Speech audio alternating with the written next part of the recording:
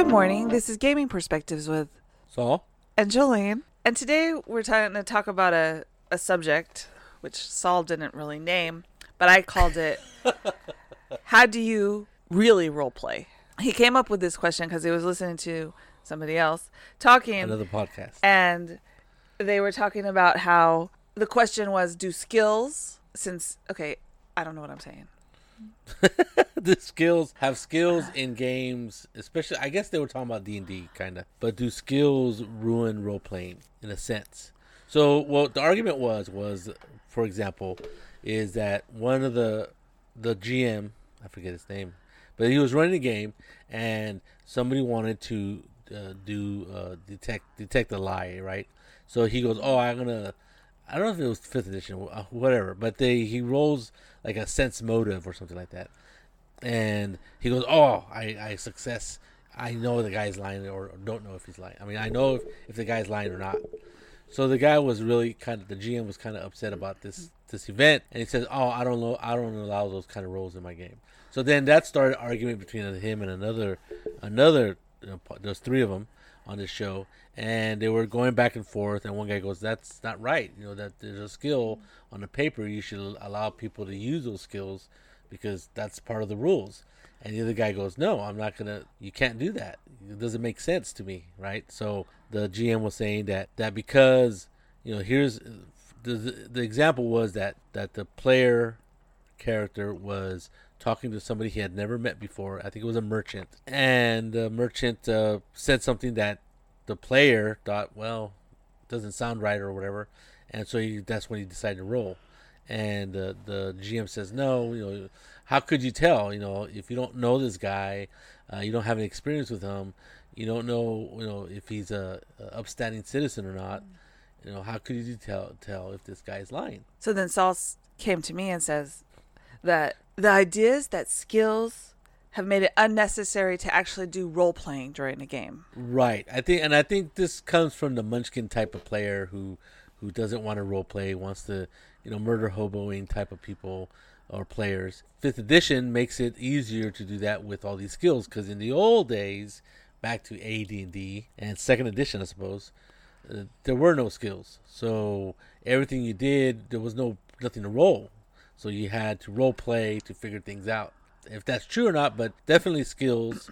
I always thought skills were good, but now, the old school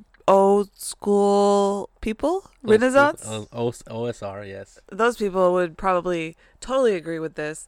That the fact that everybody wants to just use a skill, roll the dice, and then have you tell them what happens, and move right? on, Yeah, right. Without the actual role playing. Well, I think it always comes down to who you're playing with, right? Some people are more comfortable with simulation play, yes, versus role play. Well, role playing is kind of tough, right? I mean, sure, we all did it when we were children, but unless you started role playing when you were a child, like more or less me, if you get into it when you're a little bit older, let's say by 20, by at least a teenager, I would say about 15. Then you get these ideas that playing is for children, games are for children. You shouldn't play pretend anymore, blah blah blah blah. And so those kind of social, those ideas, those social ideas or whatever, they push you to not want to, put yourself out there in a role playing game. And same thing with a LARP, right?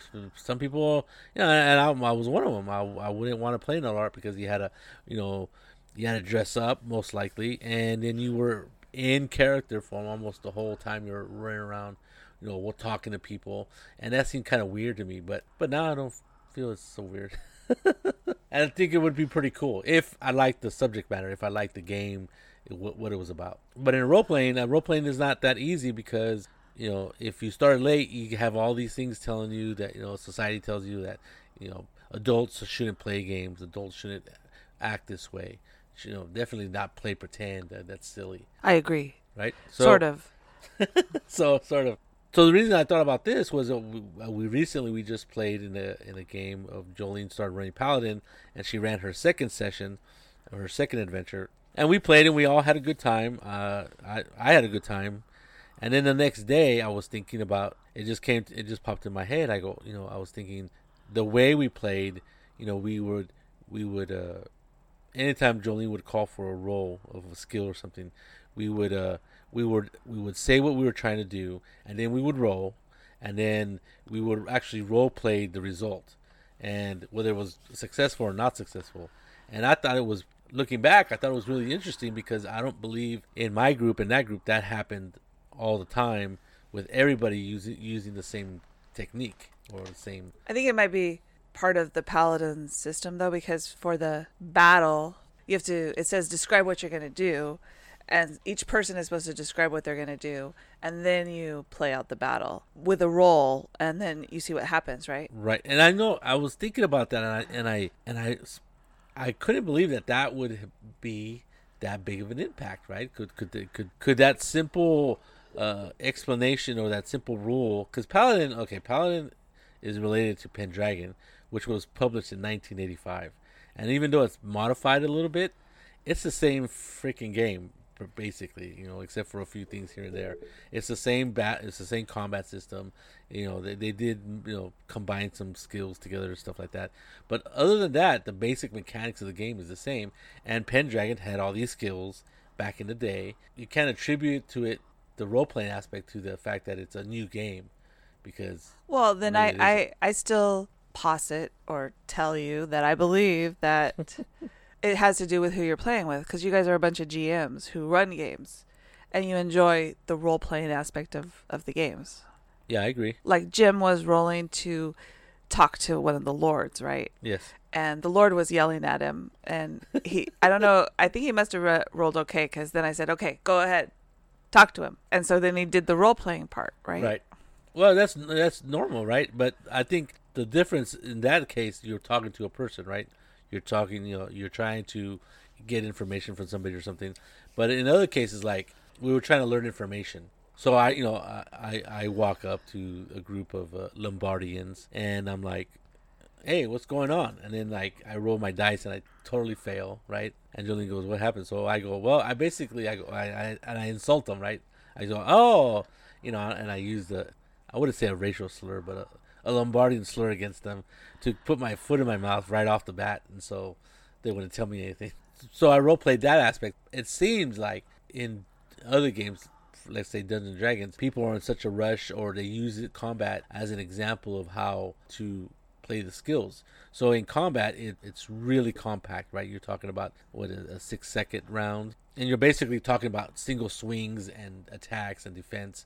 And in Paladin, it's more of a whole minute or a minute and a half, or it's just not one swing of the sword that we're talking about. We're talking about, you're attacking, you're feinting, you're blocking, and then in that span of time, you get lucky, and one or the other gets hurt.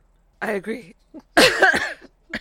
So back to the podcast, the people argued about lying. So one guy said that he was, somehow in his professional life, he was involved with detecting whether people lied or not. I think he said he worked for the military intelligence. But anyway, and so he said it was very difficult to detect if people were lying. It is very difficult for Saul to detect if people are lying in real life. So that's where I was going. I might digress here. Those two guys, two of them on that podcast, were going against the other guy who was saying, let him make the roll. And the other two people are saying, no, you just can't make a roll. You can't really detect if somebody's lying, blah, blah, blah. Now, there's another game called Gumshoe that has a skill called BS Detector. BS Detector. I can't say the word, but you know what it means. I'm going to relate a personal story. Me and Jolene go to Las Vegas. I don't think you should tell this story. Years ago. It just shows you how gullible I am. So quite a few years ago, me and Jolene many years ago, take a trip to Las Vegas, and we're at the airport, and this gentleman starts talking to me, and he's telling me about stuff, and he's telling me how he started his own business, how his wife... It wasn't just at the airport. He sat next to us on the plane. Before you get on the plane, he started chit-chatting with me, and he was telling me about how he had started his own business, and he had a beautiful wife that was a pageant winner or something like that. He had 2 sons who were both millionaires before they were 30, blah, blah, blah, blah. And so afterwards, we get off at Las Vegas, and Jolene turns to me, and she goes, you believed every single thing he said to you, right? And I said, what are you talking about? And she goes, you believed everything he told you. I go, well, yeah. why would he lie to me? I was thinking, this is a total stranger. Why would he bother telling me some bunch of fibs? And I told him that he had 45 minutes of airtime to kill, plus he sat next to us, so he wanted to talk to somebody for that time, so he got to tell his story. True or not, Saul believed every word. I believed none of the words. And I thought, how gullible Saul is sometimes. So there you go. So there's these guys who are saying that detecting somebody lying is very difficult, and then here's a real world experience where I take people at face value, but Jolene's a little bit more cautious about people. And then once you break down everything he said, it got more and more incredulous, right? It got more and more. I did have to break down everything he Yes. said for Saul, because I had to listen to this guy talk for like an hour and a half, and I didn't want to, but whatever. So it is possible. It is possible to tell whether people are lying or not, but Yes. it just depends on you. Everybody's different. Some really good liars are hard to tell, people that believe what they say. But then I grew up with a dad who was a complete compulsive liar. and so I learned early on that what he said to me and what he said to other people were different. So that is a skill, right? So I guess in D&D, you could have that skill. Yeah, some people could just have a natural ability to detect people who are not, being genuine. But I think the thing that probably really bothered the guy, the GM, Yes. was that the guy wanted to, so the GM tells the non-player character, says his spiel, and the character player or the player character just wants to roll his skill and know whether or not the guy's lying. Right. Without actually talking to him or trying to ascertain it on his own in a way, right? Correct. So that does take away from the game in a way that it makes it less exciting or less even intrigue for the GM and the player. If you just want to roll the skill and go, okay, I made my skill check, tell me whether he's lying or not. Correct. And it's more like, and then it becomes kind of like a board game, right? You just, everything is a skill check. I'm gonna see. Yeah, I'm gonna see if he's lying. I'm gonna see if whatever. So as always, I did the research because Saul asked me the question. So I went on, and my research usually involves Reddit and Google. All of the article that's been written or people have been discussing these things, I come across and I look at it and I try to figure out what Saul's talking about. And I go, I'm always amazed that other people are thinking the same things, or there's different variations of things on the topic that he wants to talk about.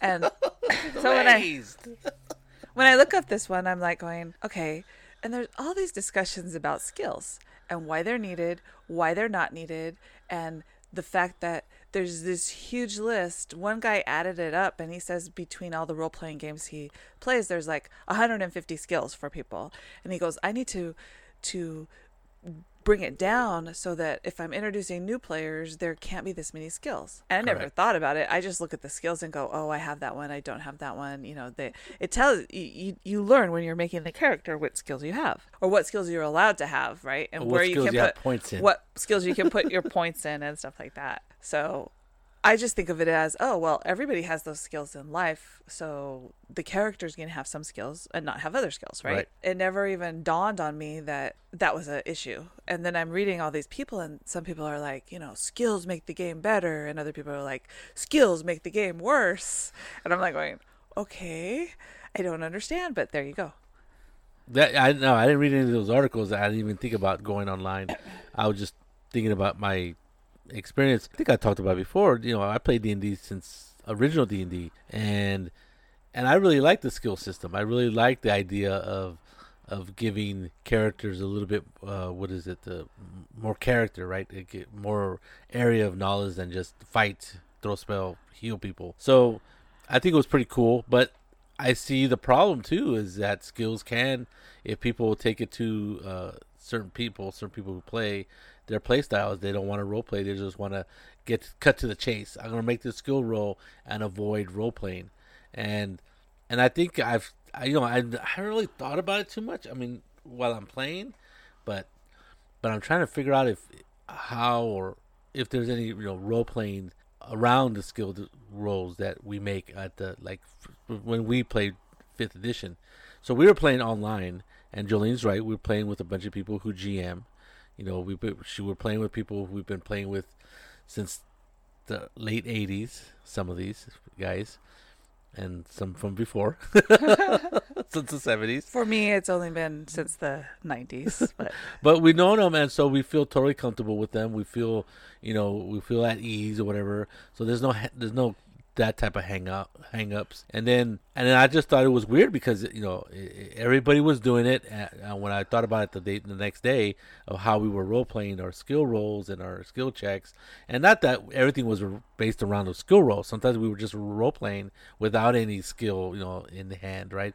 But I thought it was really really really stood out for me that we were role playing the skill roll before and after the roll, and we would, if we were successful, we'd role play that part. If we were unsuccessful, we role play that. And I thought it was really neat. Like I said, we hadn't planned it. We hadn't, Jolene hadn't said, okay, this is the way I want you guys to play. It just happened. I hate to use this word. It just happened organically, right? So everybody just did it, and it was just weird. And I was trying to figure out, and I still don't know why it happened. I don't know if it was because of the rules, because of the people involved. Maybe Jolene brought something to the table that I hadn't seen before or whatever.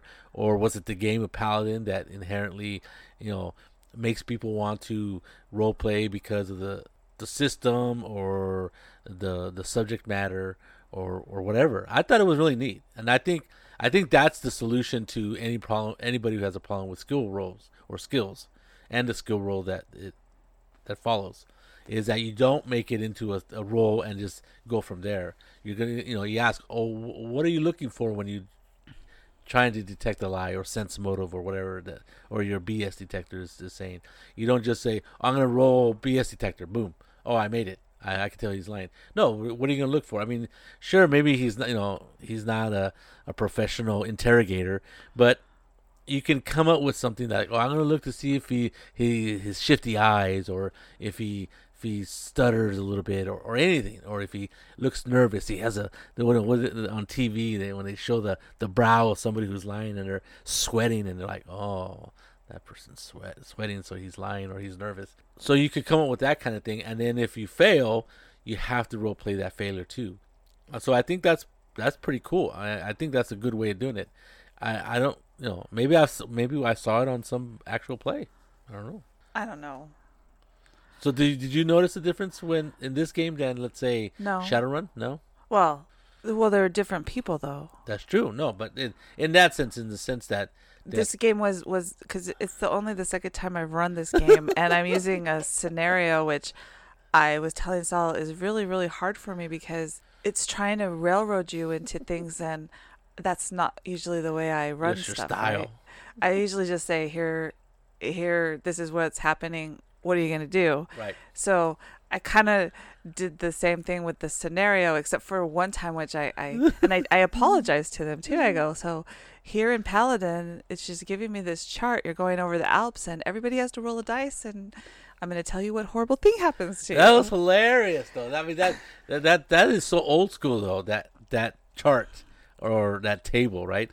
Where basically the characters have no mitigating circumstances. I did realize halfway through that they do get to make a roll. So there is mitigating circumstances. Yeah, you did. And remember, I right. let you do the roll. But it was funny because it's like, oh, you failed your roll, your horse dies. I'm really sorry. I apologize too. I didn't want to kill your horse. It was funny because it was like, oh, you failed your roll, you fall off and hurt yourself. I'm like, what the hell? And then from later on, I go, well, hold on, don't I get like a ride check if because my ride is, luckily for me, my ride is tremendously good. So there's almost no way I can mess up my ride. I felt really bad because I've never done that before, and it was weird. So it was a very weird circumstance for me. Luckily for me, I was playing with guys I've known for quite a while, a few years, and they all know me. So like even before the game started, I said, look, I need somebody to tell me what do you think this means?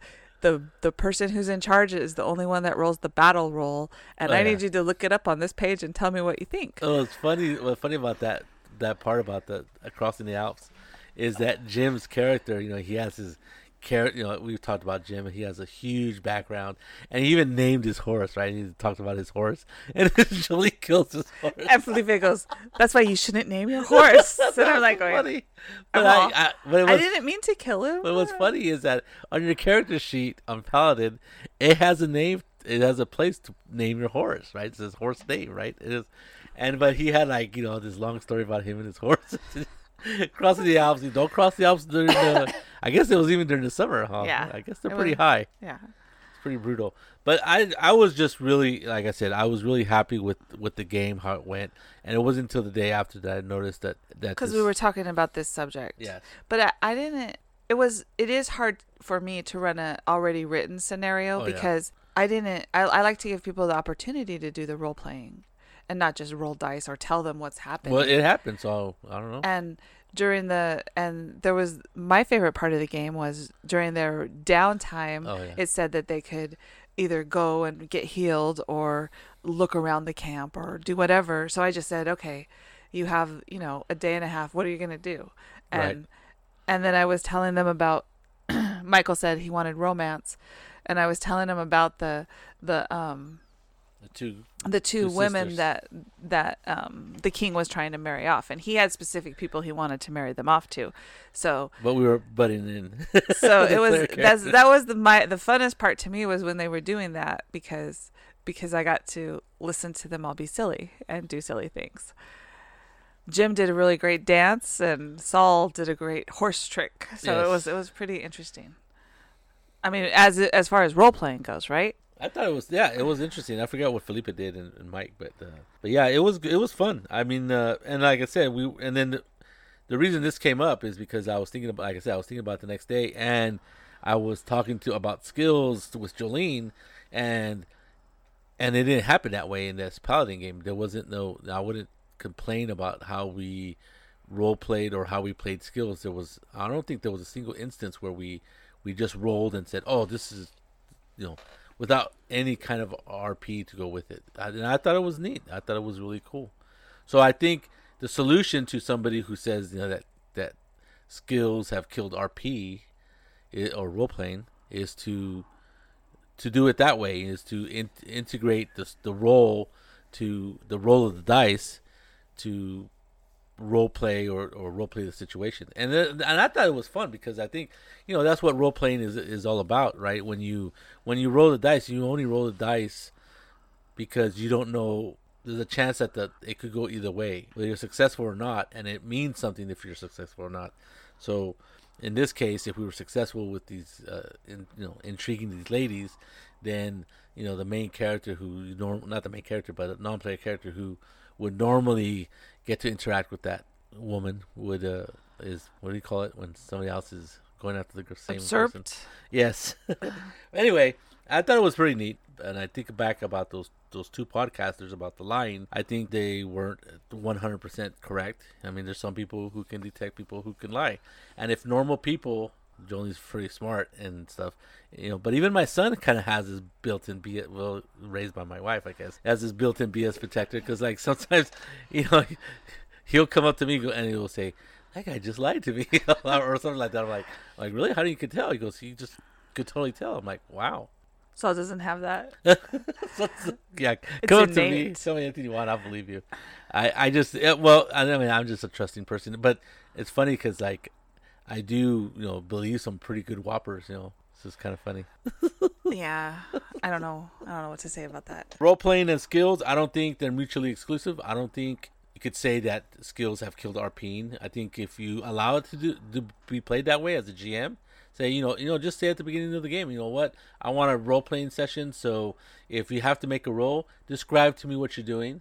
And then if your roll is positive, negative, or successful or unsuccessful, I want you to tell me how it fails. Too many times I think a lot of players will hand that off to the GM. The GM will describe how it fails. Now, some GMs may not want to give that kind of narrative control to the player.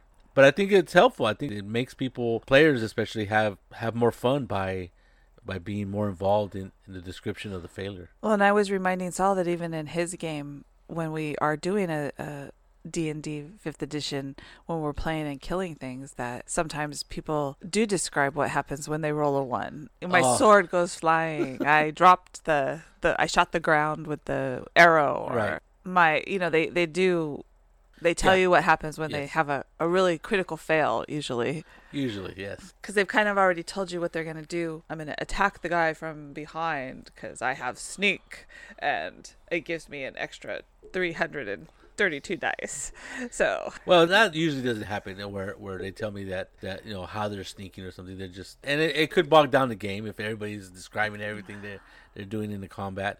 But I'm thinking more of like non-combat skills as to how they're attempting to do things, and if they really thought about it, and they give me a good description, I might give them a bonus. You get a +2 to your roll or whatever. Well, and a lot of people really like the simulation of the battle, where you get to figure out what you're doing and move your guy on the little battle mat, and you get to tell what your skills are, or you get once you attack, the boys like to tell you all of the bonuses that they have as they're rolling their dice.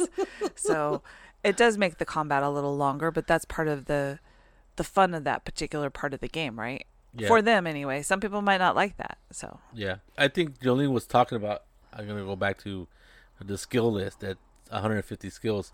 Now that might be a bit much to put on a character sheet. I think it was combining games. Yeah, of course, yeah. But I think if a lot of games nowadays are making that skill list much smaller, right? Yes. If you look at what is it? We talked about that.